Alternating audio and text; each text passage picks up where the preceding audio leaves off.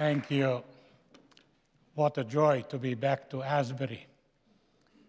I am honored that President Timothy Tennant, my longtime friend and colleague at Gordon Conwell and co-traveler in Eastern Europe, would come out of sabbatical for chapel. Thank you, Tim. I'm so glad to see Dr. Mark Elliott, who is an expert on Eastern Europe and has founded and edited for a long time a very informative journal. Now, my family name spells Kuzmic. That C has a little bird on the top. Okay? In this country, I have been called everything from Kuzmic to Kuzmic. So the pronunciation is Kuzmic, okay? And I'm eternally grateful to my father, who was converted before I was born, so he gave me the biblical name, Peter. And biblical names usually become international and global. So just call me Peter. I must say something about my language, because people who read the stuff I write, they say, oh, he's pretty good in English. And then when they hear me for the first time to speak like you do, they say, wait a minute, what's wrong with his English? Let me give you a brief technical explanation. There is a scientific theory that says if you learn a foreign language before the age of puberty, you will speak it like the nationals, like the natives. If you learn it after the puberty, and don't ask me what happens at puberty there, you have no chance, except if you are extraordinarily musically gifted, which I am obviously not. So tolerate if in some cases I mispronounce a word. Practice forgiveness, will you?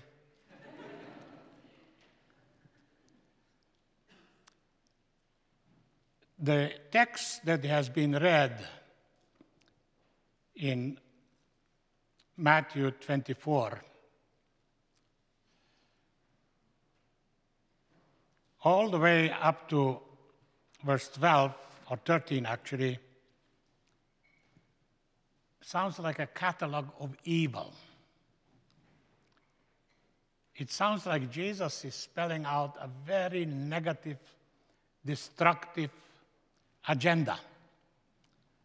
There's talk about wars and rumors of wars, apostasy, betrayal, nation against nation, interethnic violence, I'll say something more about that, kingdom against kingdom, and then it adds famines and earthquakes, and then persecution and hatred and betrayal and false prophets who deceive many people.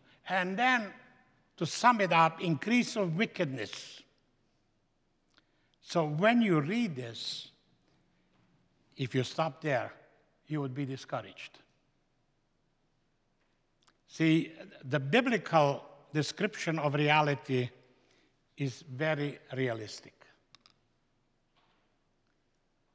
It's the reality that we know from experience, from living in various places globally. Wherever you come from, it's wonderful to see a Chinese spiritual embassy here at Asbury. Reality is very often discouraging. Maybe less here in America, in this land of plenty and liberty. But you know, there are 32 major wars, especially inter-ethnic wars, going on in the world right now. And there are about 110 other regional conflicts. and people are being killed on a daily basis. If you listen to the news this morning, you will agree with me. Something is wrong with our world. That's why, of course, you and I are here. We are being trained to be God's transformers on behalf of God's kingdom of peace and love and forgiveness and reconciliation. We are to be ambassadors, bridge builders, reconcilers in our broken world. And Asbury is well known as being a beacon light in a dark world. And I congratulate you for choosing this place as you go to minister, and some of you minister already in our broken world. The world is waiting for the message of healing and hope, and that is only in Jesus Christ. As it goes on, increase of wickedness, love will grow cold, but he who stands firm to the end will be saved. And the gospel of the kingdom will be preached. This is now the hope.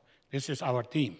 The gospel of the kingdom, the gospel of the benevolent rule of a powerful, loving God will be announced in the whole world to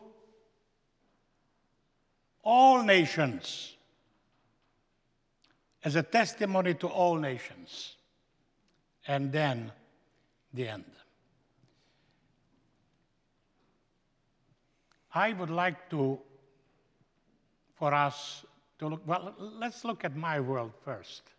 Can we have a map of Europe? I think we have a map of Europe somewhere. You see the map of Europe? Can you read the countries?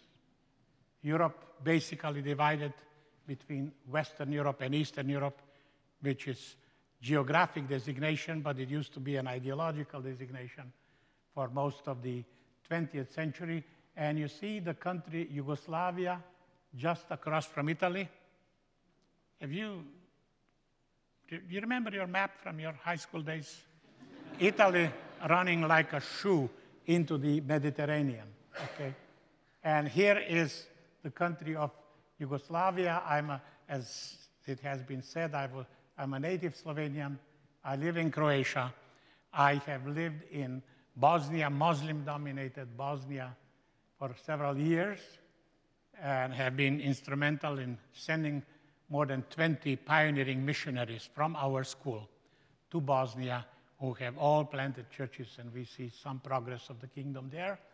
You see Serbia, Montenegro down there, and Albania. Albania is in light, not Albania, Kosovo, which is the Albanian-dominated region. And then, of course, Macedonia. So these are 7 new nations that came out of one nation.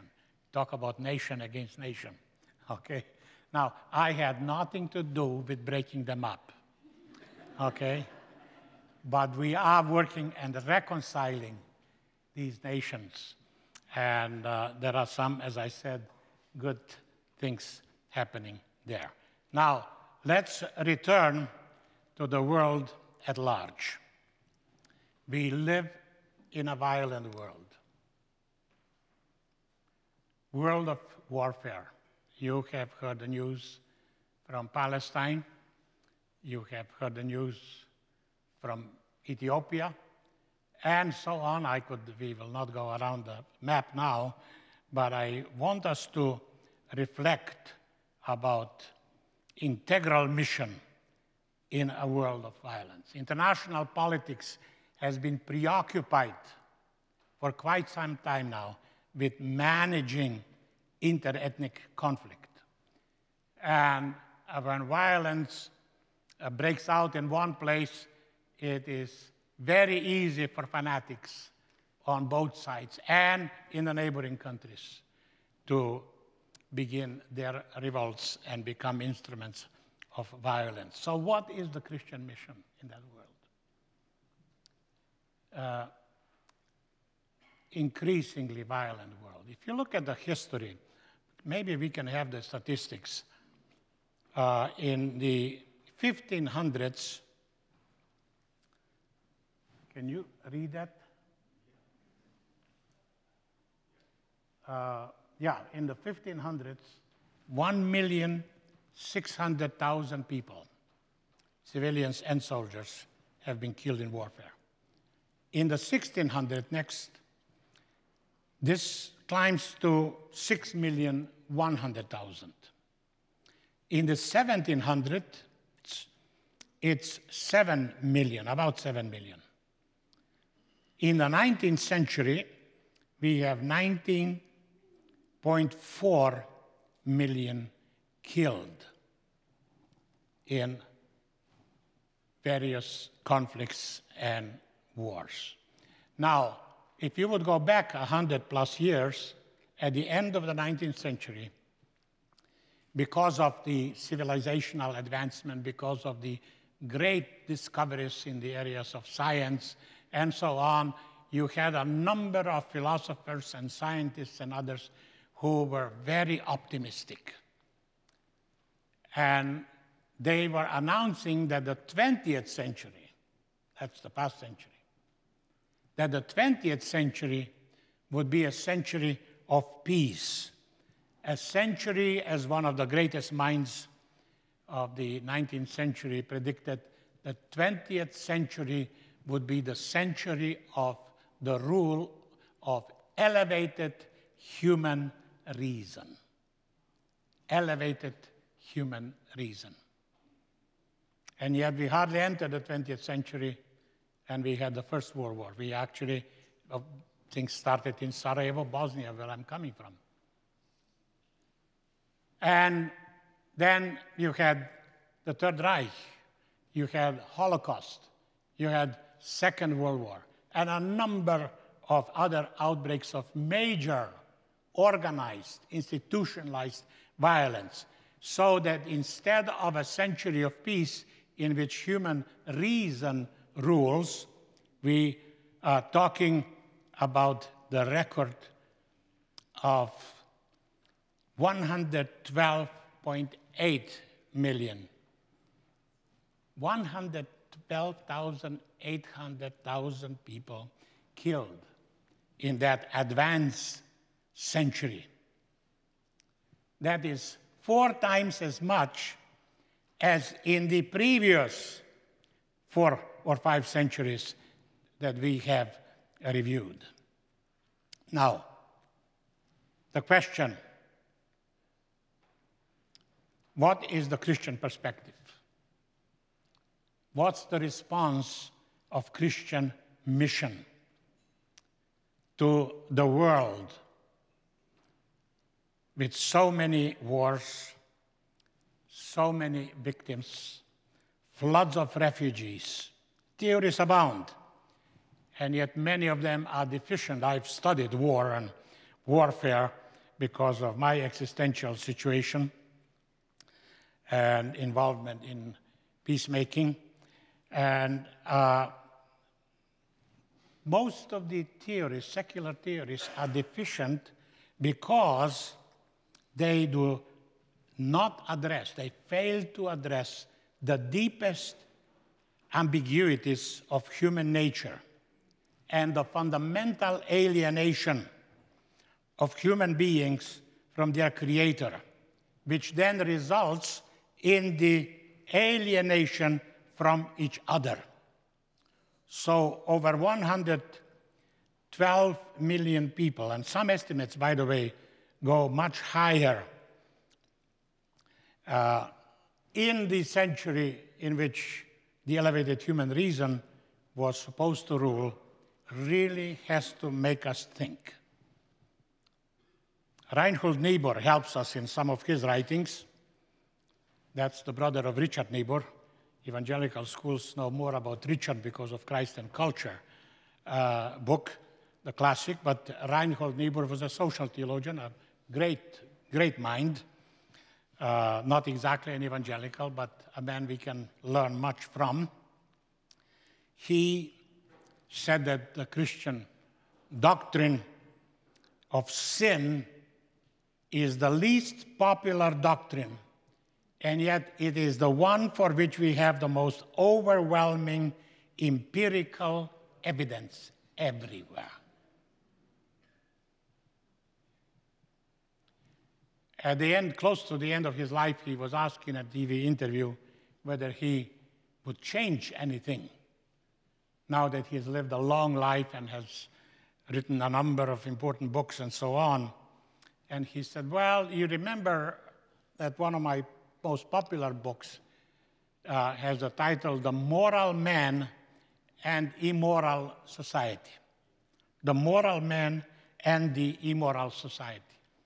He said, I would change the title of that book. And the title would be The Immoral Man and the Terribly Immoral Society.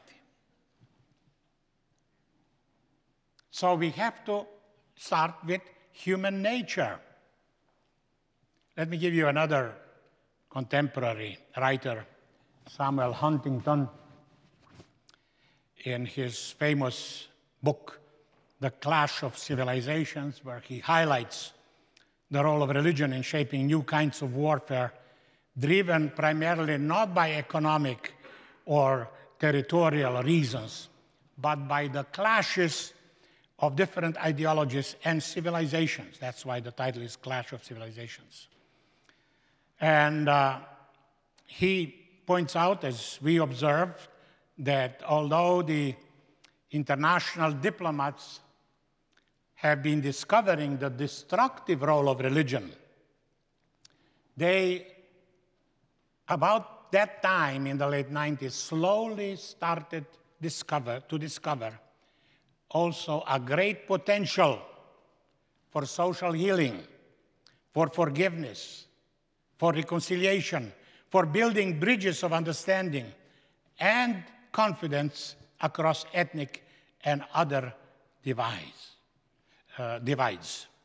Frequently, modern conflicts are explained as normal reactions to the processes of globalizations. And some of us come from the areas of the world where we understand that. Small ethnic communities and their cultures feel threatened by the aggressive forces of globalization, including economic, as they invade their territories. Now, the best book that I have read, the best study on the war, has been written by Kenneth Waltz.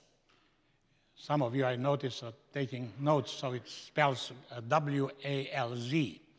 Kenneth Waltz, in his book, my wife recently told me when she heard me speak, why are you moving your glasses on and on? I am still not used to it, but I've come to the point where for reading, I need glasses. But I'm not yet used to them. Okay. He, in his famous book, Man, the State, and War, a theoretical analysis is the subtitle, he gives three explanations for the origin of war. First is what he calls the folly of the nations. Nations are organized to pursue wars, whether the wars are due to economic self-interest, national pride, national insecurity, or the political pressure of the masses. And sometimes, of course, the military pressure within a country. The second explanation is international anarchy. Sorry. Oh, I'm on here. So how do you cough like this? International anarchy or disorder. Waltz says that as long as there is no ruler to enforce order, autonomous units of the international system will resort to armed conflict to resolve their tensions. And again, these tensions may be economic competition, exaggerated nationalism, border disputes, territorial claims, and international anarchy in general. But Waltz also looks at the third explanation, and he is the first one among the secular writers that I discovered treats that. Although he's not a theologian, he discovers a theological reason. He speaks not only of the folly of the nations, but also of the flawed, F-L-W-E-E-D, flawed human nature. And this is a euphemistic reference to what we Christians call sin, a recognition that humans are flawed or fallen.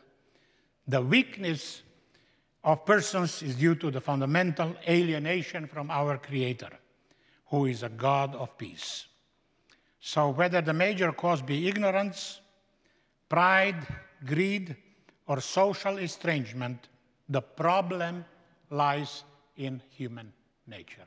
And this is again where our calling and our sending is of crucial importance, because the message we bring to the nations has transformative power to change human nature. Not just to give them salvation for heaven, but to transform them in their living, in their quality of life. Sorry. I'm still dealing with jet lag, and so here I am, including these problems that I am trying to overcome. I tell people, I've lived for more than half of my life in a socialist homeland, and I'm still not sure how to operate this capitalist technology.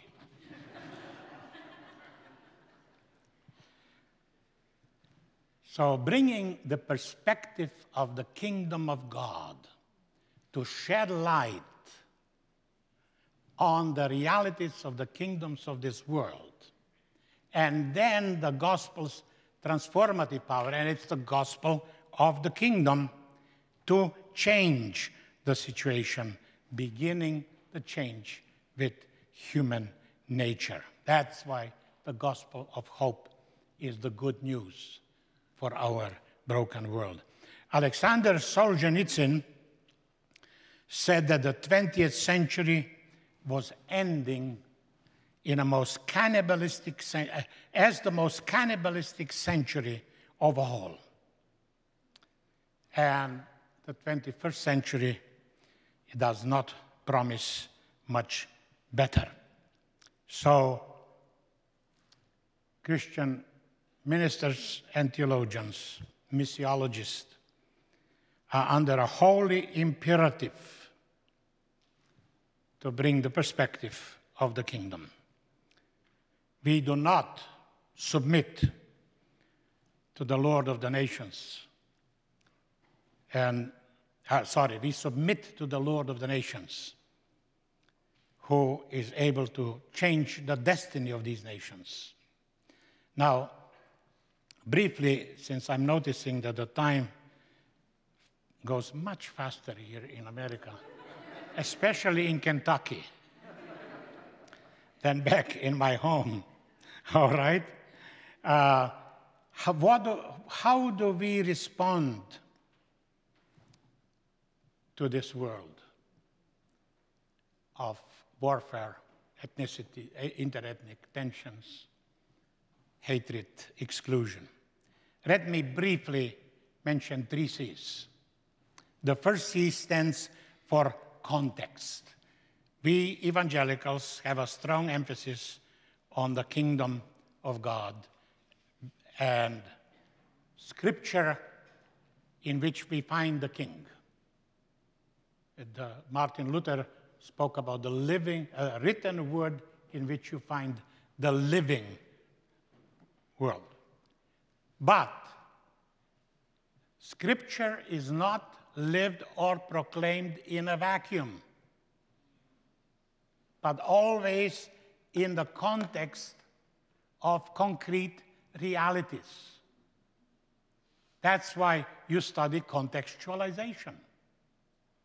So Christian ministry is a constant two-way journey, shall I say, between the Word and the world, between the text and the context. If you ignore the text, you have nothing to bring to the world, to the context. But if you ignore the context, you are basically a sectarian, closed in within your religious worldview and your four walls of your church. So it's a two-way traffic, constantly. We listen to both.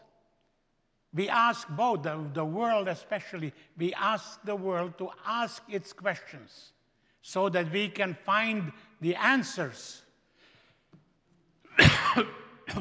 Oh, sorry. I've got a problem, as you can see. So contextuality is very important.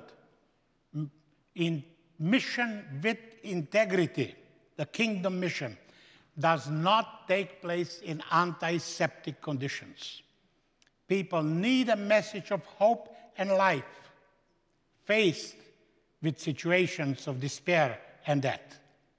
And so we are learning that we cannot practice authentic mission from a safe distance. Chris Marshall, the name of an American who taught English at our seminary in Osijek, Croatia. When the war broke out, and the seminary was bombarded along with the city, over 150,000 shells falling every day on that city. Christine was not there when we were evacuating as a group. Because of a minor accident, she was in the hospital. And so when she came out of the hospital, she went back to the seminary, of course, settled in the basement. Basements were the only somewhat safe places under bombardment. And then she knew some of our Serbian neighbors who were in danger of becoming victims of Croatian revenge because it was Serbia who was bombing the city. And she took them in and provided them with safe lodging and food and so on. One of our friends, along with somebody from American Embassy, went into the city to rescue Chris Marshall. And when they arrived, they said, "Back quickly, you have to leave. All Americans have left already, and you need to leave." And she said, "No, I am going to stay. I'm not leaving." And they said, "But the US government has ordered you to leave." And she just quietly said, "I have higher orders to obey." No wonder at the end of the war, she was proclaimed the evangelical Mother Teresa of Osijek. She stayed in a vulnerable context. And that gave her credibility. So, instead, in context where we practice compassion, remember, Jesus looks at the crowds, and he was moved with compassion. And then he made a famous statement that the harvest is great, but the laborers are few. Moved, he saw them. We need the eyes of Jesus. We need to see people the way Jesus sees them. And then he was moved with compassion.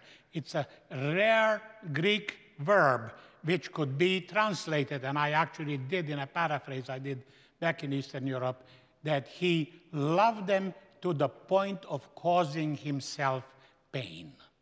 Real love hurts. Not those we love, but those who love. When our students in Eastern Europe were sent out to do evangelism, I would very often tell them that their main task is basically to wash the face of Jesus, to regain credibility for Christian faith. Because that face of Jesus was distorted and dirtied by compromises of European institutional Christianity through the centuries, and then in the 20th century by Marxist atheistic propaganda. So friends, I want to emphasize we do have a credible message of a credible Savior. The question is, are we credible communities and credible messengers of that hope, message of hope for the broken world? Let me conclude. When the war in Bosnia, Muslim-dominated Bosnia, was over, the mayor of Bihać invited me and some of my colleagues to honor us, because when nobody would enter Bihać with any help, and that's the town, by the way, where over 1,000 children lost at least one, many of them both parents, due to indiscriminate shelling. And the hospital operated without anesthetic for months at a time. So some of our students risked their lives, and across the mountains, through the snow, they were bringing some medicine and some food. So we were honored at the end of the war. And I turned to the mayor, and I said, Mayor of Bihać, and I said, how is that you being a Muslim and I a Christian, how is it that we get along this well? His answer was, that's because I'm not the kind of a Muslim your friends from the West think when they hear the word Muslim. And you are not the kind of Christian that Muslims think about when they hear the word Christian. He says, I'm a cultural Muslim. I don't have a deep commitment to Allah, but I'm increasingly interested in your Jesus because of who you people are and what you do. And then he said, if you want to open a church in the city of Bihać, I was shocked. Please feel free. Muslim mayor encouraging an evangelical minister to open a church in his city. Friends, credibility depends on availability. And availability in the mission of God includes our vulnerability. The mayor of Bihać says, you are credible with us because you became vulnerable with us. And it gave me an opportunity to share with him the message of the most credible person that ever walked this planet Earth. And his name is Jesus of Nazareth. Jesus Christ, the only hope for our broken world. Lord Jesus, we acknowledge you as Savior and Lord. And although we live in a world of pain, hatred, and violence, having been transformed by your loving gospel, we boldly, encouraged by you and empowered by your Spirit, go into that world as messengers, as ambassadors of your kingdom, of your gospel, the only hope for our broken world. Amen.